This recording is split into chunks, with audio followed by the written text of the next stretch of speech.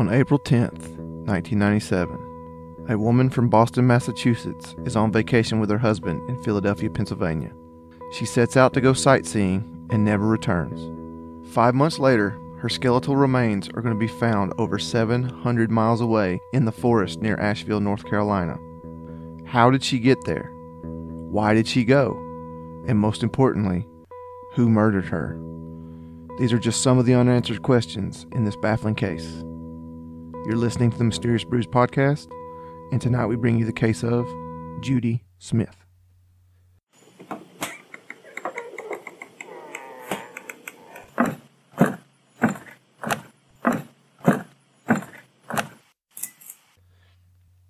Welcome to a deep, dark, dank, and significantly moist, because we've been getting some feedback on how moist the basement is.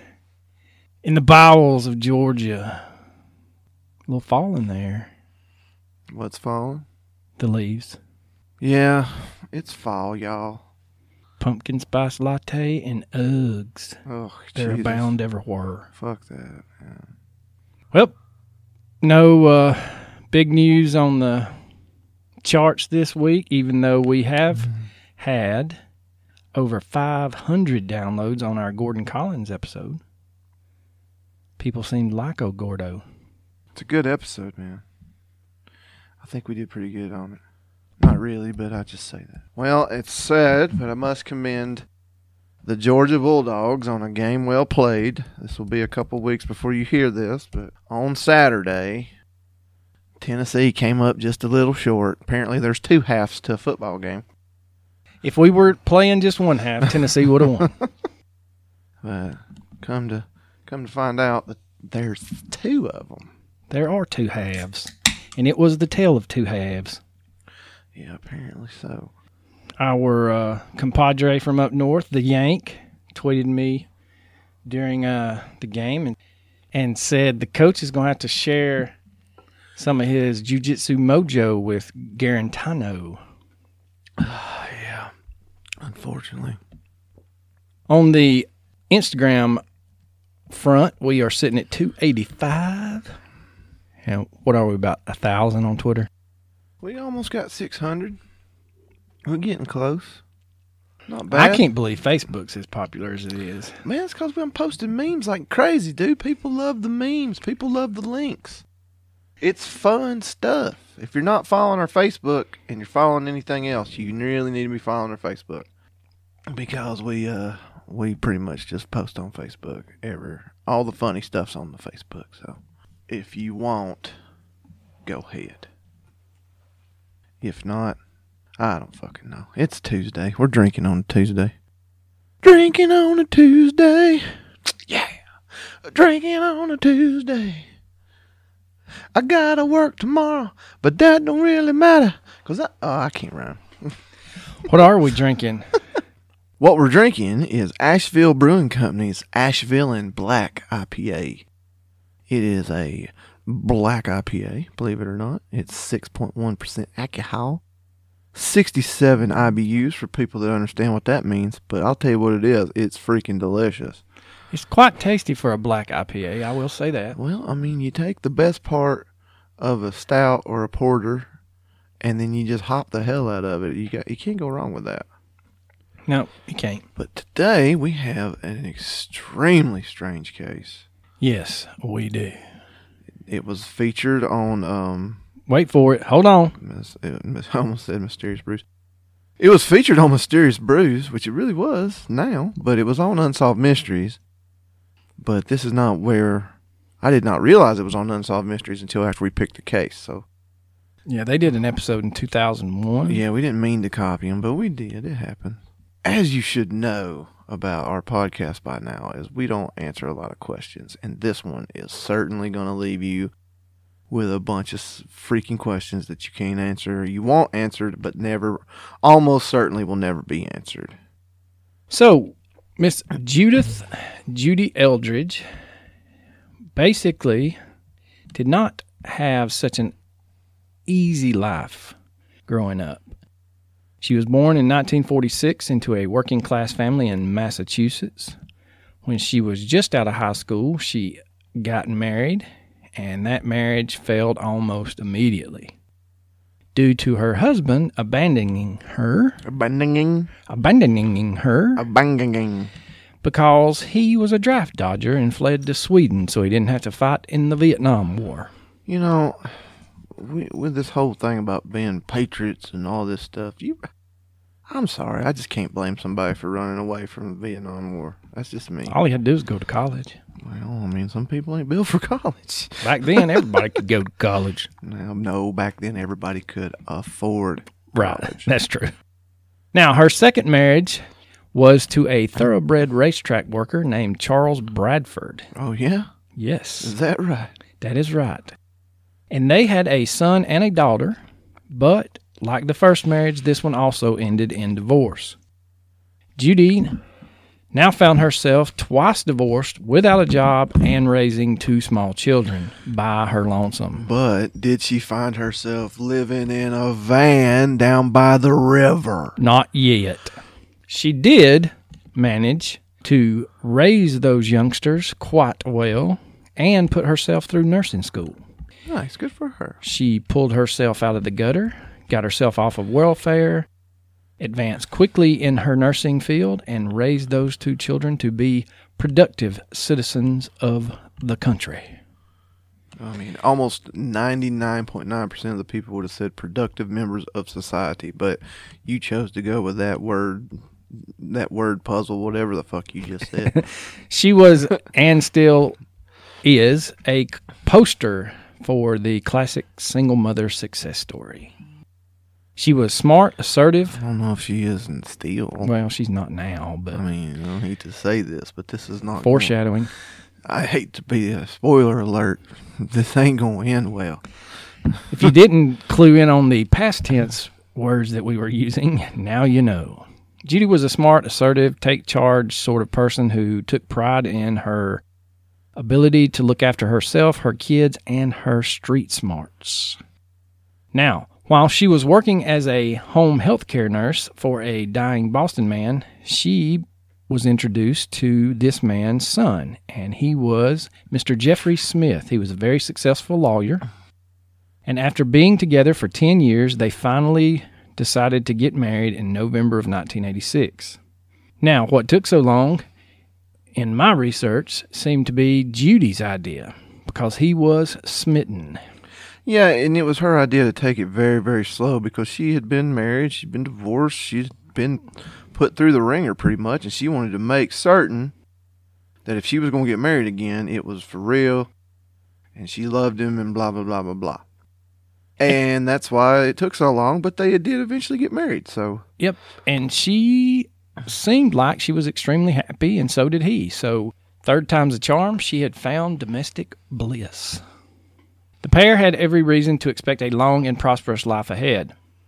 But on April 9th, 1997, 5 months after the wedding, the Smiths headed for Logan International Airport. They were planning to attend a pharmaceutical conference in Center City, Pennsylvania, where young Jeffrey, who was an expert in healthcare law, was going to moderate a panel. At the airport, Judy realized she had forgotten to bring her photo ID, so she was unable to get on the plane. Jeffrey and her decided that he would go ahead and take the scheduled flight, and she would follow up with another flight later that day. Yeah, he had something going on at the conference, so he could not miss that flight no matter what. So that's why they separated. She made it to Philadelphia and the hotel around 10 p.m. that evening, and they called up, met up, whatever you want to say. According to him, she brought him flowers. Yes, as a way to apologize. Which is kind of odd. Yes. But we don't know the extent of their relationship. Maybe that was a normal thing. Maybe that was just like a little ha-ha joke she used to do. Who knows, really? In addition to Mr. Smith stating that she did come to the hotel, there were several attendees of the conference and staff members of the hotel that did see her arrive, and the hotel desk employee also stated that she did bring in flowers, and they retired to hotel room with a lovely dinner of pizza. Yeah, and what's going to end up happening is they're going to question Mr. Smith once Judy disappears, and it's going to make a whole lot. The story this story of her forgetting her ID, having to get a later flight, is very suspect, and it would be something I would definitely investigate if it weren't for the fact that there's several eyewitnesses step forward and say that, yes, they did see her. Yes, they did see her bringing flowers. Yes, someone checked in and used that plane ticket. They are going to suspect that maybe he just killed her in Boston and she never came to Philadelphia in the first place. But again, that's going to be pretty much just a theory, and it's going to be eradicated fairly quickly. So the next morning on April the 10th, Jeffrey stated that he woke up before Judy and he went to eat breakfast at the hotel. When he got back to the room, Judy was in the shower. They talked briefly, and he left for that day's first session. Yeah, he's going to tell her that the breakfast downstairs is really excellent and that she should go get some before she goes out sightseeing. And she actually makes a joke while she's in the shower that she should just go with what she's wearing now, meaning butt naked. A la nude. So I say that because it just gives you a little bit of an idea of what her mindset is right now. She's in a joking mood. She's not sad. She's not unhappy. She's not angry. She's in a playful mood. She's joking with her husband. About to go see the Liberty Bell. She's about to go see Independence Hall. I've been to both, and they are just magnificent places to visit. If you've never been, please go before it's all over. They agreed to meet back at 6 p.m. at the hotel so that the two could attend the conference's cocktail party together, and that would be the last time that Jeff spoke to Judy. So Jeff arrives back at the hotel room around 6, but Judy wasn't there. He assumed that she had already gotten ready and went to the cocktail party before him, but he went downstairs to check, and she wasn't there.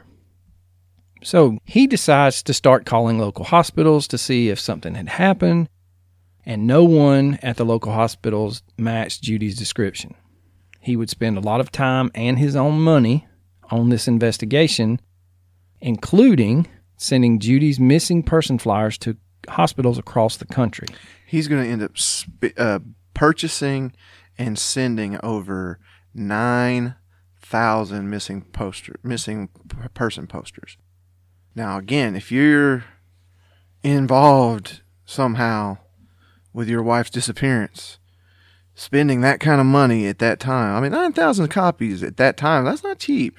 9,000 copies right now is not cheap. Well, that's true too, but I'm saying, especially then, because you had to go to, I don't even know if Kinko's was open back then. Was Kinko's open back then? Was Kinko's a thing back then? In 97, probably. It wasn't 97, was it? Yes, It genius. was 97. I thought it was 87. God, excuse me, Jesus Christ. They met in 87 or 86. I'm sorry, I forgot that. I forgot how long Unsolved Mysteries was on the air. Forever. I know. I always think that when we mention Unsolved Mysteries case, I'm thinking 80s or later. My bad. Okay. We'll let you get by with this one.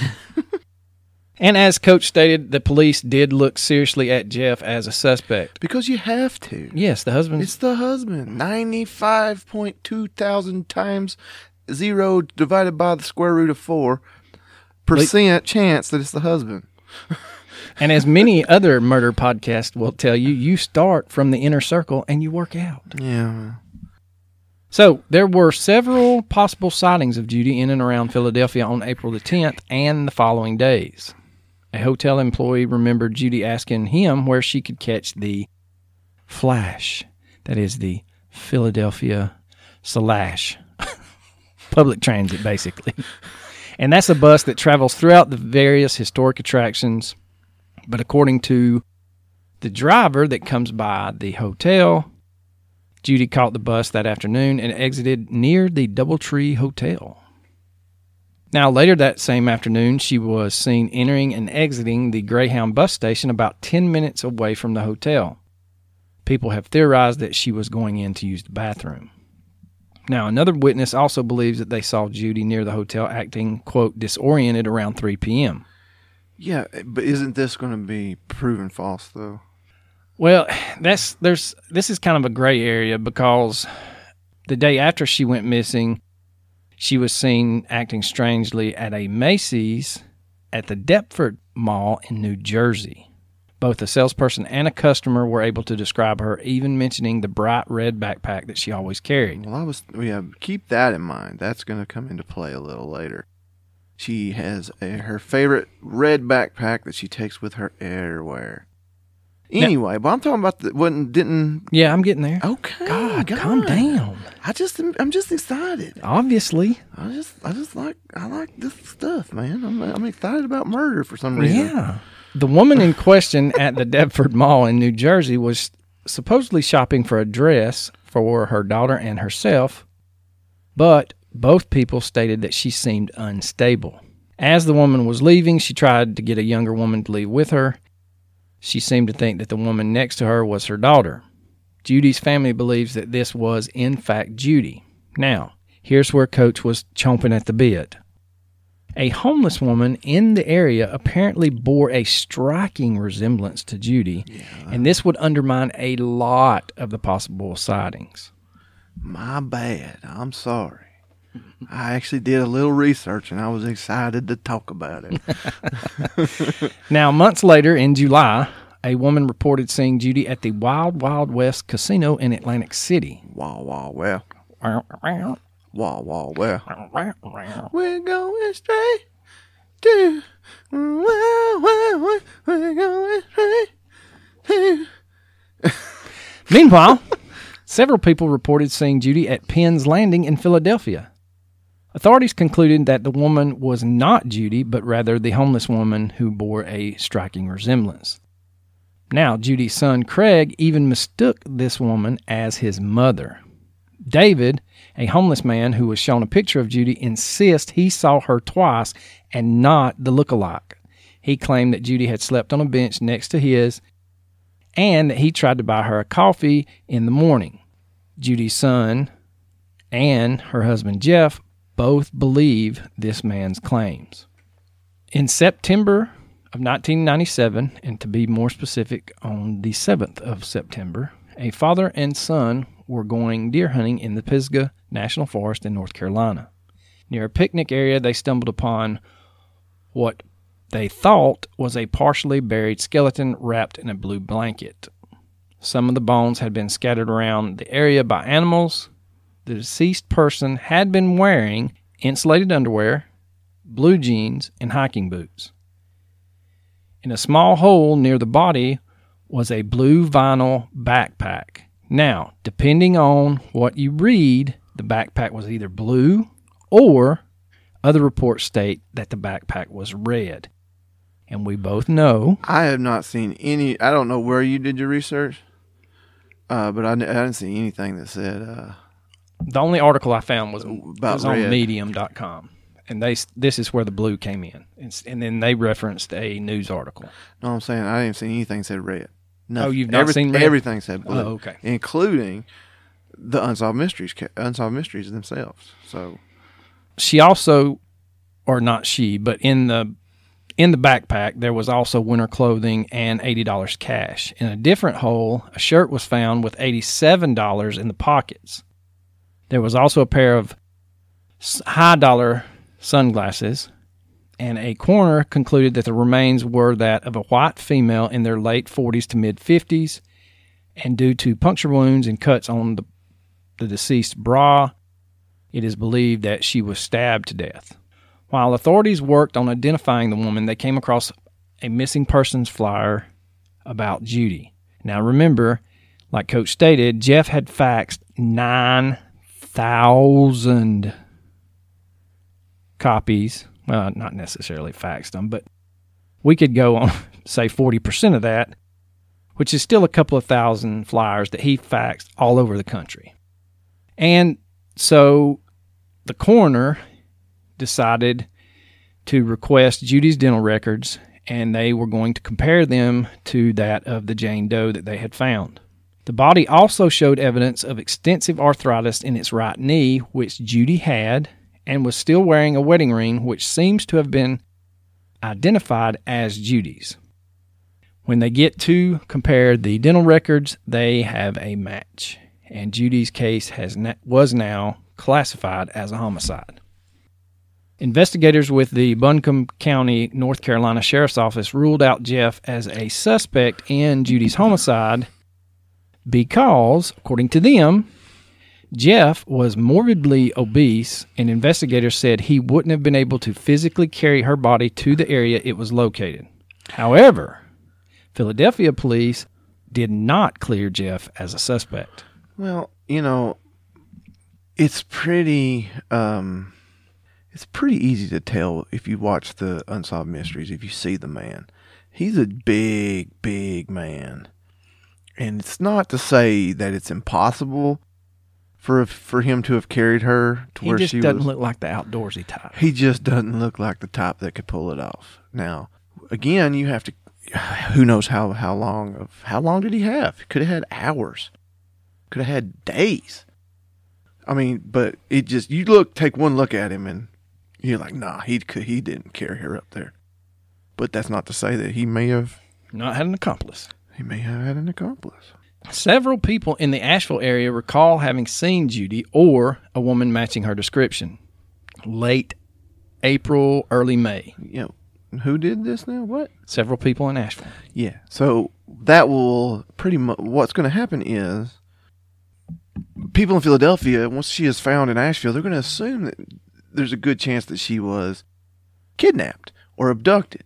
But once her body's identified, people in Asheville are going to start coming out saying that they actually saw her alive, well, and happy. Yeah, a clerk at a local store stated... I got her name if you would like it. Go ahead. Her name is Joan Stucker. Yep, she said, and I quote, "She seemed very alert to me. She was very pleasant. I didn't see anything about her that would indicate that she wasn't right in any way." The woman she talked to said her husband was an attorney from Boston, attending a conference in Philadelphia, and during that time she had just decided that she was going to go to Asheville.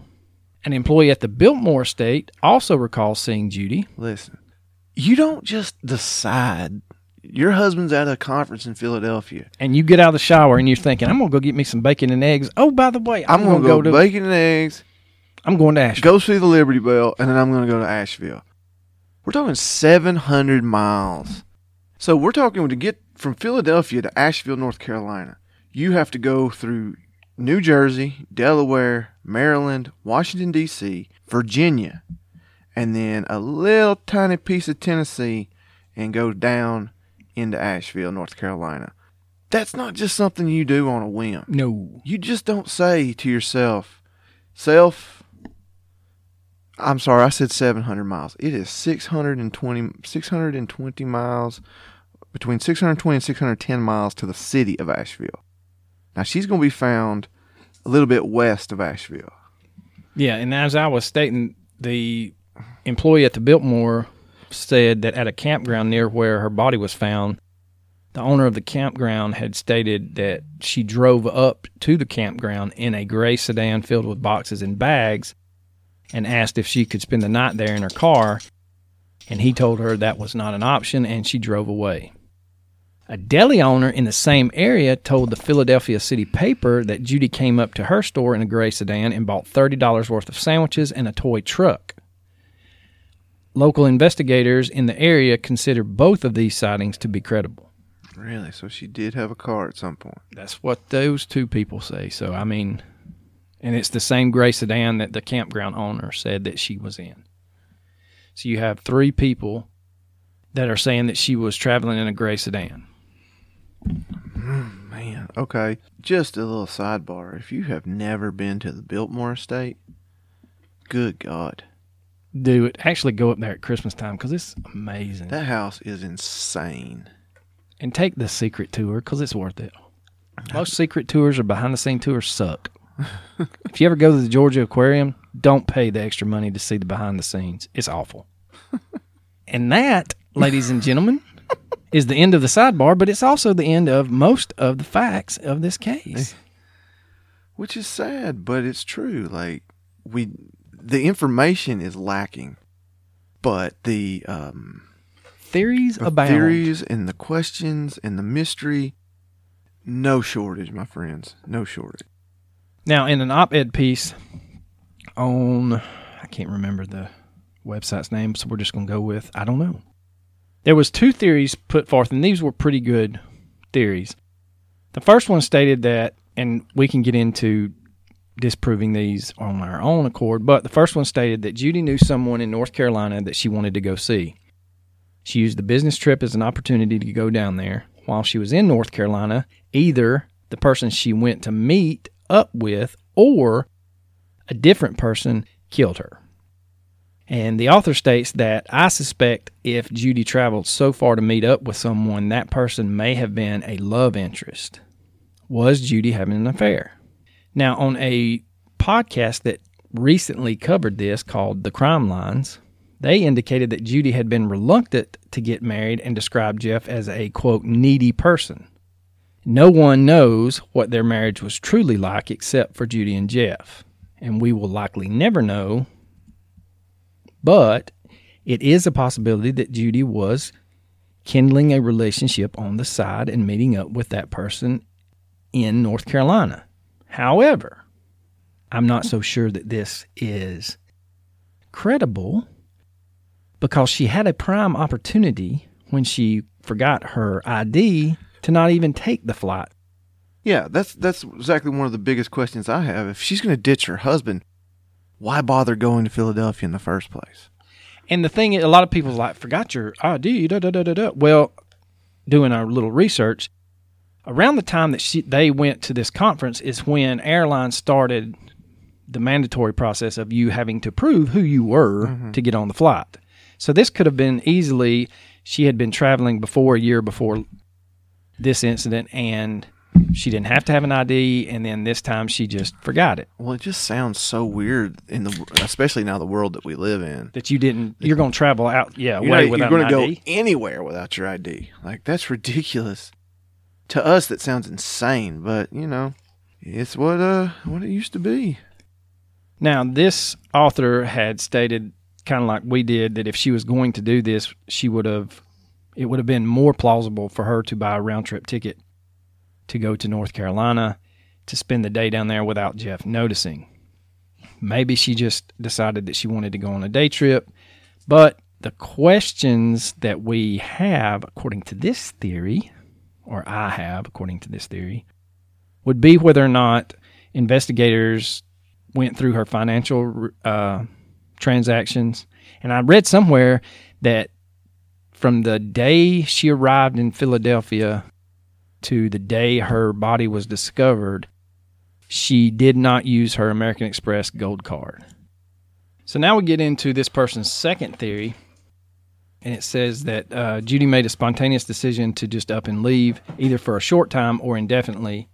And they believe that this is a possibility that she may have just needed a break from Jeff and for whatever reason decided to take a trip to North Carolina. If an alleged sighting of Judy in Asheville is true, then she told a store clerk that she was from Boston and decided to come down to Asheville during her husband's business trip. Maybe it's as simple as that, and somewhere along Judy's trip, she fell into foul play. Dude, this is a 9.5-hour drive. Okay? You don't just do this on a whim. Right, and that's what this lady says. And she says, while this is a likely explanation, it is not very plausible because you're looking at 18 to 19 hours in a car, so there wouldn't be that much time to sightsee. Now, in the Unsolved Mysteries episode, they had stated, like Coach had said, that Jeff, from his office, faxed and mailed 9,000 flyers about Judy from Maine to Florida. And the North Carolina doctor / ER doctor / coroner saw the flyer when the hospital that he worked at received it. And then, finding the Jane Doe, he decided, what the heck, let's try it and see what happens. I don't necessarily find that odd, but I do find it extremely lucky. Now, supposedly there are 2 very vague connections that Judy has to North Carolina that may actually have nothing to do with the case. According to Wikipedia. Damn, you citing the Wicks. You citing the whole truth right there, man. You can't get more accurate than Wikipedia. According to the family, she had never expressed a desire to go to North Carolina and had only twice been to the general region of the country. Once she had visited Jeffrey for a week when he was at a weight loss clinic in Raleigh-Durham, and on another occasion, she had accompanied a patient on a drive south as he visited family that either A, lived close to North Carolina or Asheville, or in a neighboring area of Virginia or Tennessee. So those are the only two ties to that area that I could find. Now, another theory out there on the interwebs was, and this is pretty good. It says, why even bother going to the conference with her husband if she wanted to meet up with a lover or to walk away? She could have made up any number of excuses to not attend, giving her multiple days to conduct her affair or / start a new life / take a break, and her husband would have never known. This just doesn't make sense. Also, a planned rendezvous with a lover in North Carolina does not make sense either, because they could have just met in Philly, but other people state that she may have met someone in Philadelphia and she was abducted. But again, there's holes in that because she is seen at the antique shop in Asheville. She's seen by several other people in Asheville by herself in good spirits. And dressed for hiking. So again, yes, just like that. And so she would not, that's not something that an abductee would do. And of all the sightings of her in both Philadelphia and Asheville, she is alone. Yes. But what I find odd is the fact that there is no sightings of her anywhere else. In between. Anywhere in between. So that would lead someone to believe that she flew, but there's no record of a plane ticket being purchased. And a lot of people point out that she was seen at the Greyhound station, but surely investigators would have checked the manifest of the buses leaving and who was on it. True, and then they would have at least interviewed somebody. Right. And somebody would have came forward. Surely somebody would have came forward and said they saw her on the bus. Because again, in a car, it's 9.5 hours. On a bus, it's probably going to take 10, 11 hours. Yeah, 10, 11, 13 hours because they make frequent stops, and when they stop, they rest. You know, anytime they stop at a convenience store or whatever to get gas, they're going to stop for 30 minutes to let everybody stretch their legs and go poo-poo and all that stuff. Now, on the theory that her marriage was in trouble, that doesn't hold a whole lot of water either, because if she had marital problems, more than likely she would have confided in someone. Well, her friend on Unsolved Mysteries claims that that's what they believe, is that she ran away from him because she knew that they were having marital problems. But there's a huge difference between having some slight marital problems, arguing, fighting, and to the point where you're going to leave. You're going to run away to several states away without saying anything to anyone, without leaving a note, nothing. You're not going to tell your children. You're not going to tell your friend. You're not going to tell anybody. That's a drastic move. Yeah, and basically going along those lines, you know, she could have, if it was, I want to get away, any of those flights, buses, rental car, whatever, that's going to leave a track of some sort. And however she made it down there was very difficult for anyone, including law enforcement, to track her trip from Philly to North Carolina. Well, I mean, we do know for a fact somehow she did it because she was found there. Now, there's another theory out there that she did it, she went down there, and then she committed suicide. But, as we all know, stabbing yourself in the chest is not usually a way that a person commits suicide. Well, we also have to remember the fact that they found skeletal remains. And the only reason why they claim But it was a stabbing murder is because of the condition of her clothing, and the bra had nicks in it that were consistent with stab wounds. And while but that doesn't prove anything. That doesn't prove that she was murdered. She could have failed. Right, and then the other thing is we don't have the autopsy report, so we don't know if there was nicks on the bones. And again, if there were nicks on the bones, that could be animal predation. Also, an area to raise some eyebrows at is that they said she was in a shallow grave, depending on what you look at. But really, her remains were found in a hollowed out area where a tree had been uprooted. So, was she really buried there? Was she drug out by something? And by something, I mean, there are bears up there. They could have easily pulled someone out of a tarp. Yeah, but I mean, it's just black bears. We're not talking grizzlies or polars or... Next time you go up there, you let me know, Yogi. I ain't afraid of no black bear. All right, so another theory is, and we've kind of touched on this already, is maybe she purposefully forgot her ID so that she could, quote, bring some different luggage without her husband noticing. Yeah, that's a good question. I mean, that's a good suggestion that that's what she did. I was going to suggest that perhaps she had some sort of business that she had to take care of without him knowing back in Boston. You know, maybe she had to meet somebody with a shady business deal, or breaking it off with a lover, or rendezvousing with the lover, and, you know, something was keeping her in Boston. But it would make more sense for her to leave from Boston after his flight took off and head to North Carolina than it would to catch a later flight, then go up to Philly, take a shower, and then go, quote, sightseeing, and then never return if she left on her own volition. Yeah, that really doesn't make sense that she would go to Philadelphia. To me, that wouldn't make sense.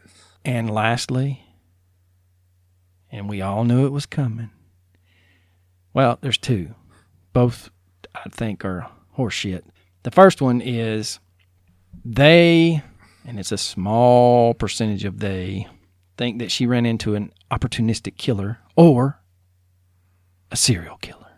Well, we do have to state the fact that robbery was not the motive in this murder, because she was found with her cash on her. She was found with her wedding ring, which was a diamond. She was found with basically nothing missing. She was just dead. Well, and could it be explained away with she was attacked, somehow she managed to run away, and then she bled out? I mean, perhaps, but again, I just don't... Again, going back to the Blair Adams thing, I just don't understand murdering somebody and not robbing them. I just don't understand how that is even a thing. Well, and the other thing with the serial killer avenue is there was a serial killer in the area, and they had found a victim of his tied to a tree not far from where she was located. Yeah, but okay, so let's say it is a serial killer. That still, I mean, doesn't explain why she's in Asheville, North Carolina to begin with. So we're talking, I mean, and this I'm not taking away from the theory and saying it's not possible, but for someone to pull this off, 9 hours away, run away from their husband, flee 9 hours to get away, and then you just so happen to bump into a serial killer. That is just some, I mean, you want to talk about some world-class bad luck. But her family is going to state that she was a very trusting person. And it's not out of the realm of possibility that she could just been talked into going somewhere and putting herself in a dangerous situation without her realizing it. A ruse could have been used with her being a nurse and them, you know, I need help, I need medical attention. That's and then true. She would have, you know, kind of went into that nurse mode and then found herself in a situation she couldn't get out of. That's a good point as well. And then the last one that I think is the worst one is people on the interwebs, on Reddit, state that this is not her body. It was. They proved it was. I know, but they swear. There are many threads out there that it is not her body, and it's just a whim that this person's dental records matched hers, and they had arthritis in the same knee. But that doesn't explain her. That doesn't explain her being in the antique store in Asheville. I agree. That doesn't explain her introducing herself as Judy. And her husband's from Boston and a lawyer. And her husband's from Boston and a lawyer. And they were at a conference in Philadelphia. How does that make sense? It doesn't. That's why I said it was horseshit. So, I mean, who knows? It could possibly not be her body, but still, she went to Asheville. And my thing is this. It's that one's easily proved right or wrong. Just do a DNA test. That's all you have to do. But as far as I know, they've not done one. Now, like we stated, Unsolved Mysteries did a segment on this in 2001. Trace Evidence did a podcast. 13 O'Clock also did a podcast. And the one that I like is The Trail Went Cold did a podcast. There is also a Facebook group set up about Judy. I liked The Vanished one. I didn't find that The one. Vanished was a pretty good one on this. I listened to it, and I listened to The Trail Went Cold. And then I went right back to my old school pro wrestling podcast. Excellent. I tend to listen to those. I don't really want to listen to a lot of true crime podcasts because I don't want to end up copying them. You know what I'm saying? I kind of don't want to, because even if you don't mean to, at some point, you're going to, start sounding very familiar. You know what I'm trying to say? I got you, buddy. So I tend to steer clear of them. Now, Now, that is the prevalent theories out there. And so now we get into our theories, which I don't know. I mean, how she got from Philly to Asheville just boggles my mind. Well, I mean, before we get to that, there's just some questions, and I know we're going to rehash a bunch of them, but I got them wrote down and I want to go over them. So, because we've already covered most of them, but I'm just saying, in the grand scheme of this case, the questions that you can't have an answer to are just going to bother me for a long time. I mean, did she purposely leave her ID? If so, why? What did she have to do?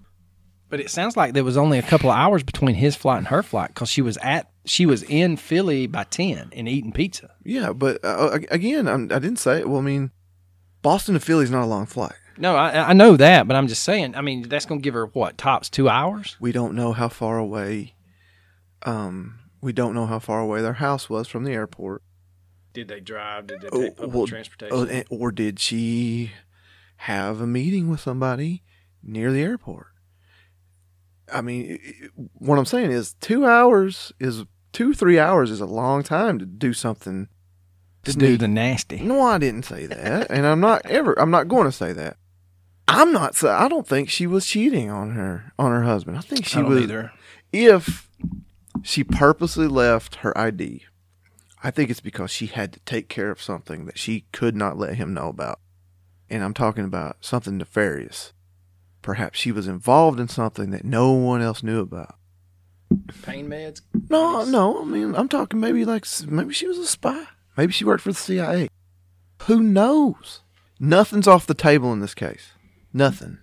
No, you're right, because nothing makes sense. Yeah, if she purposely left her ID, I want to know why. What happened between the two flights? That we can't have an answer to it.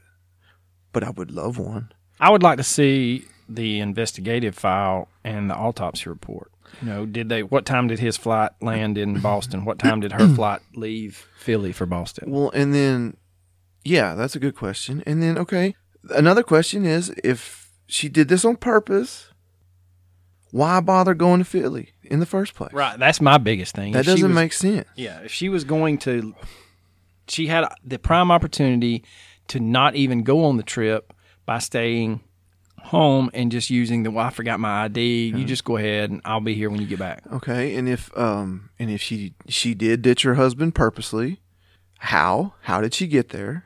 How did she leave? And why Asheville is a huge question. Why Asheville? We have very, very loose connections that you mentioned earlier, but I don't buy that. I mean, just you pick somewhere randomly, or the fact she goes to Asheville doesn't make sense at all. Why? Yeah, I don't understand that And either. she's seen. It's easy to say, well, she was abducted and blah blah blah, but she's seen shopping, happy, and people are going to say, well, maybe she suffered a head injury and had amnesia. That cannot be the answer to every mystery that we cover. And simple fact is that, I mean, that's the default.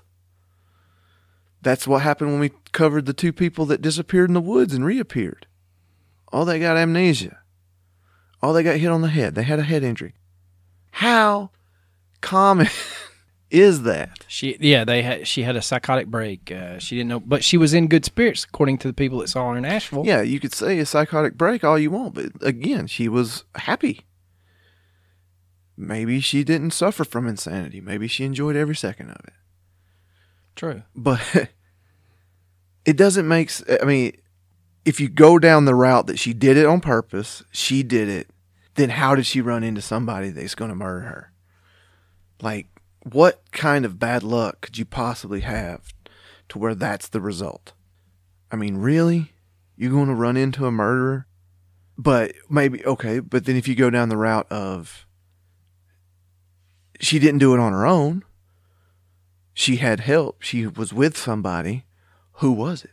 No one, I can't believe that no one if she was having an affair or she was involved in something that she wasn't supposed to, that nobody on the planet knew, or at least knows well enough to keep their fucking mouth shut for 30 years or 23 years. It's going on. Yeah, 23 years. Somebody's going to say something at some point. Well, and I saw a thing on Reddit that said that she could have been killed outside of Philly, and whoever had killed her just happened to be going to Asheville and dumped her body there. But that doesn't account for the sightings in Asheville. No, it doesn't. That's why this case is baffling, because there are relatively great assumptions that you can make in this case, but there's facts that will blow that out of the water. None of the pieces fit together. It's like, oh, she was just abducted. She was abducted and murdered and dumped in Asheville because it's a different state. Nobody's going to think anything. Okay, well, they saw her in Asheville. And it's not like the person at the antique store didn't look like her. The lady was like, yeah, that's who I saw. And she said her name was Judy, and she was married to a lawyer from Boston. Yeah, she said that the lady in the antique store was like, oh, I know a lady that's from Boston. Her name's Judy. And she's like, oh, my God, my name's Judy, too. And, they bonded over that. But if you say, okay, well, she went on her own. Why? You can't answer that question. There's no reason for it. So that piece won't fit together. And I refuse to allow amnesia to play a part in this case. There's a key element to this that is missing and we'll never know. And amnesia is not it. She didn't hit her head and wander to Asheville. If she did, how? They can't prove how. There's no witnesses at the bus. There's no witnesses. There's no cookie trail. There's no cookie trail. Idiot. There's no bread trail anywhere. There's no credit card receipts. There's no plane tickets. There's no bus tickets. There's no rent-a-cars. There is nothing. And I damn sure know she didn't walk. No, she didn't walk for 610 miles. Yeah. So, I mean, what do you think?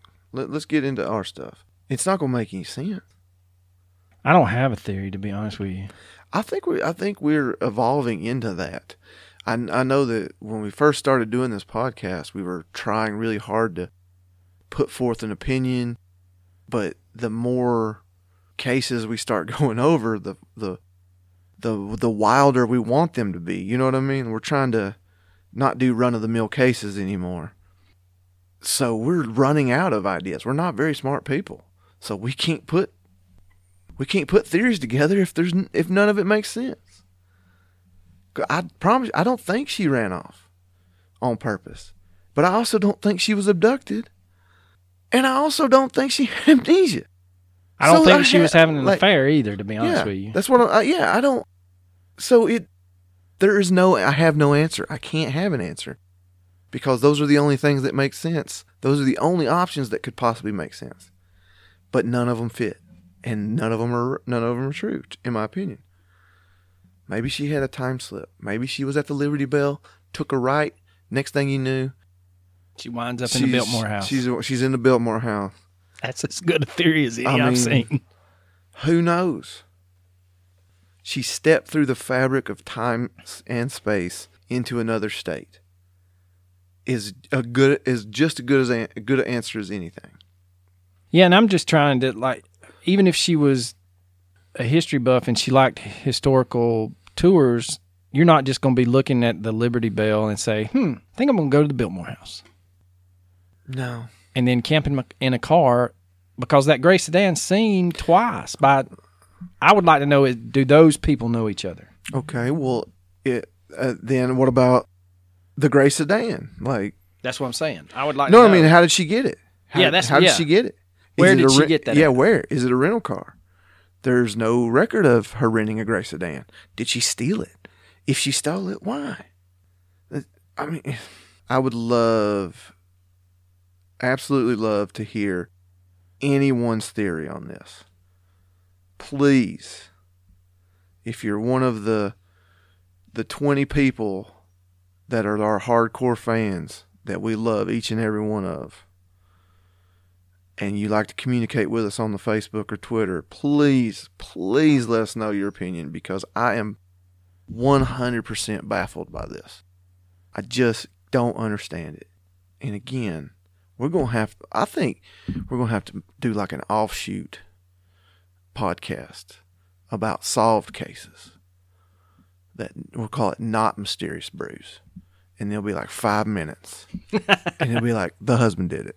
He got arrested. It was like he confessed within like 20 minutes. We could start doing those. We could do reviews of the true crime shows on Netflix. The American Murderer. That guy's a piece of shit. Yeah, he is. But you know what I'm saying? Like, just so we can have answers. Like, we'll do 2-for-1s. We'll do our mysterious episode at the very end. We'll throw in one that's solved. We'll throw in a solved one, and every time it'll be husband did it, confessed 10 minutes. Drug deal gone bad. So my theory is, who the fuck knows? Amen.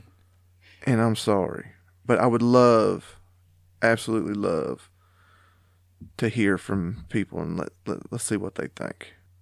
We may do a poll.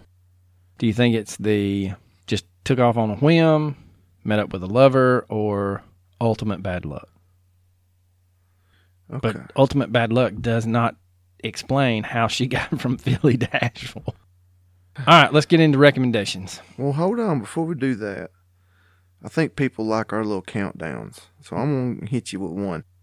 And we didn't plan this one, so we did a little bit a few weeks back. We said it'd be a good topic, but we may have to pause it and edit, give you a little bit of chance to think about it. But I'll go on the fly. We both know that Bigfoot is real, correct? Yes. All right. Bigfoot's real, no doubt about it. Top 5 cryptids most likely to be real that are not Bigfoot. That are not Bigfoot? That are not Bigfoot, because it'd be number one. We both 100% believe in Bigfoot. I'm not going to be able to give you a top, here's 5, 4, 3, 2, 1, but I'll just give you 5. Okay. No specific order. I got I don't know if I can do, like you just said, the top 5, but I know the one other than Bigfoot that I think's real. Definitely. That I believe in.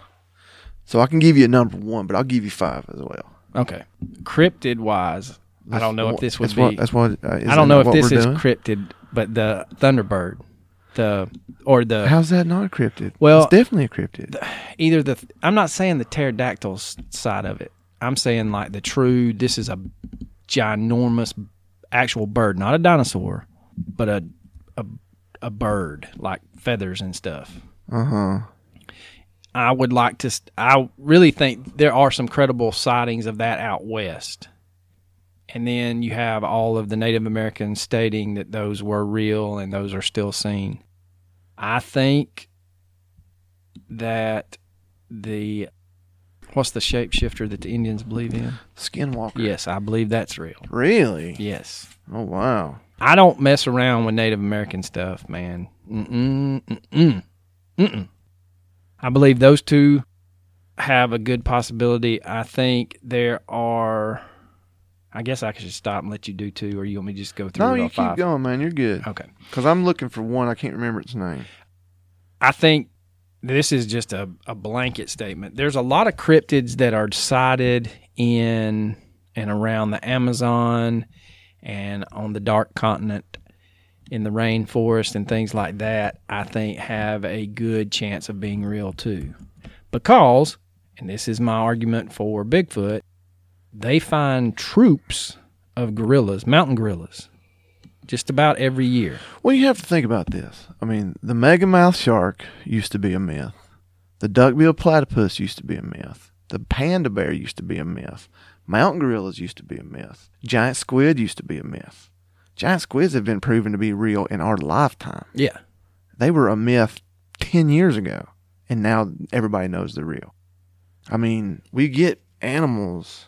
All right, so my top 2... all the time. Yeah, my top 2 would be, I don't know if you'd call it the missing link or Neanderthal or whatever, the small hominid that is sometimes seen in the Pacific island chains. You talking about the orang pendek? Yeah, that's the smaller one.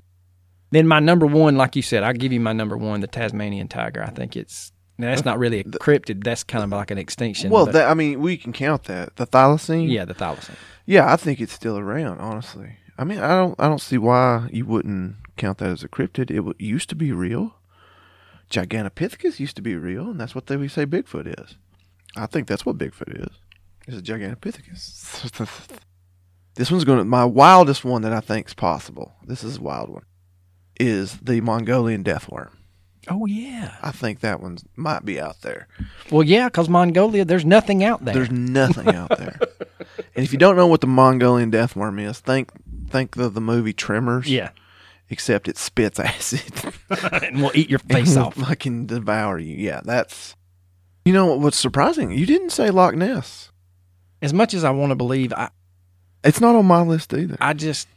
When I was a kid, dude, I read everything I could get my hands on about Loch Ness. But the more that I've grown up and researched it, it's just hard for me to see that. I don't know. So I went with the Mongolian deathworm, orang pendek on mine as well. If you don't know what that is, look it up. I'm going to go with the Moleke Membe. Oh, yeah, that's a good one. Moleke Membe. Mokelelembe.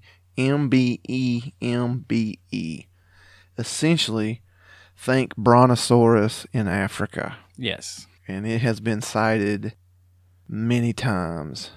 And I honestly think it could be out there, man. And people, hold on, I'm going to pause you there for a second. People want to say, there's no way it's something that big could, not be seen. There are herds of elephants that walk through the jungle that no one ever sees or hears. And there's some big-ass animals. Go ahead. Man, when's the last time your ass been in the middle of them jungles in, forests of Africa? I mean, not me. Nope. Anyway. I ain't getting them shots. See, the reason why I let you count the thylacine is because one of mine is also an extinct animal that I think could possibly still be out there. Woolly mammoth. Yeah, I agree. Way the hell up there in Siberia. Yes. I mean, way up there where nobody goes. And my number one that I think, other than Bigfoot, that could be out there, and I'm very surprised that you didn't say it on your list. And the reason why I say it is the photographic evidence, to me, looks extremely real. And that's the Lake Champlain monster. Champ. Yeah, I was going to say Champ. And Champ, I feel like there's more sightings of Champ every year than there is of Loch Ness. They're close-up sightings, too. It's not like a couple of 100 yards or a mile out into the water. These are, it's sunbathing, come around a cove in a boat, and there it is, that kind of stuff. Yeah. So just Google the Mansi photograph. Mansi. And they're going to say, oh, it was a tree stump, it was this, it was that. Not to me. It does not look like that to me. It looks I agree with legit as hell to me. And that, I mean, honestly, and like I posted on the Facebook the other day, the reason why I believe in Bigfoot for any other reason is the Patterson Gimlin film. I have watched hundreds of hours total time of that Patterson Gimlin film. I've watched it stabilized. I've watched it unstabilized. I've watched it cleaned up. I've watched the original. I've watched everything. And you can honestly, honest to God, see leg movement, muscle movements. You can see things. You can see her titties. You see things that just could not be fake. And to me, that's why I do buy into this, the Champ monster, because that picture's real, and it looks very real. So give it a look-see. All right. Recommendations? Hell, I ain't got that far. I don't know what I recommend. I recommend get on Netflix and watch season 2 of Unsolved Mysteries. We need to support that as much as possible, because if we support it, watch it, they'll make more, and there's nothing wrong with that. I saw a little advertisement for them that said since they released the first volume of the new episodes, they received over 3,000 case suggestions. I bet so. 3,000 unsolved mysteries. That's amazing. Yeah, I mean, when it went off the air, it wasn't because they were running out of fodder. It went off the air because they didn't want to back it anymore. My recommendation That's is... just sad. They should have kept backing that forever. Yeah. You must be thinking of another podcast, or YMBTOAP on Instagram. They do a great job, and they publish every Monday. Stop suggesting other podcasts, man. They are also on their game, and they release what they're going to cover monthly. And so obviously they have someone that backs them, or they have a lot of free time on their hands, because we don't know from week to week. Oh my God. If we could just somehow. If you're independently wealthy and you listen to this podcast, we will make this thing shine. If you enjoy this podcast and you are independently wealthy, if you will offer me the exact to the cent amount of money I make a month, I will quit my job and do this permanently, and I promise you this podcast will get so much better. Hands down. Hands down. Yeah, I mean, I listen to some of them that have like, this was written by, and like they list like 8 names. I'm like, man, they got 8 writers. What kills me is you'll be listening to a podcast that has multiple episodes, and they're like, well, we consulted our 3 researchers. What? Well, hell, if I could find somebody to do all the research for me, we'd be top notch. So, yeah. So we are in the market for quitting our jobs. If you want to support us, be our sugar daddy. We are in the market. And I'm not proud. I'll get a T-shirt with your name on it. Like Ricky Bobby. So... All right, Coach, you got anything else? No. Just go Vols. Oh. All right. Deuces.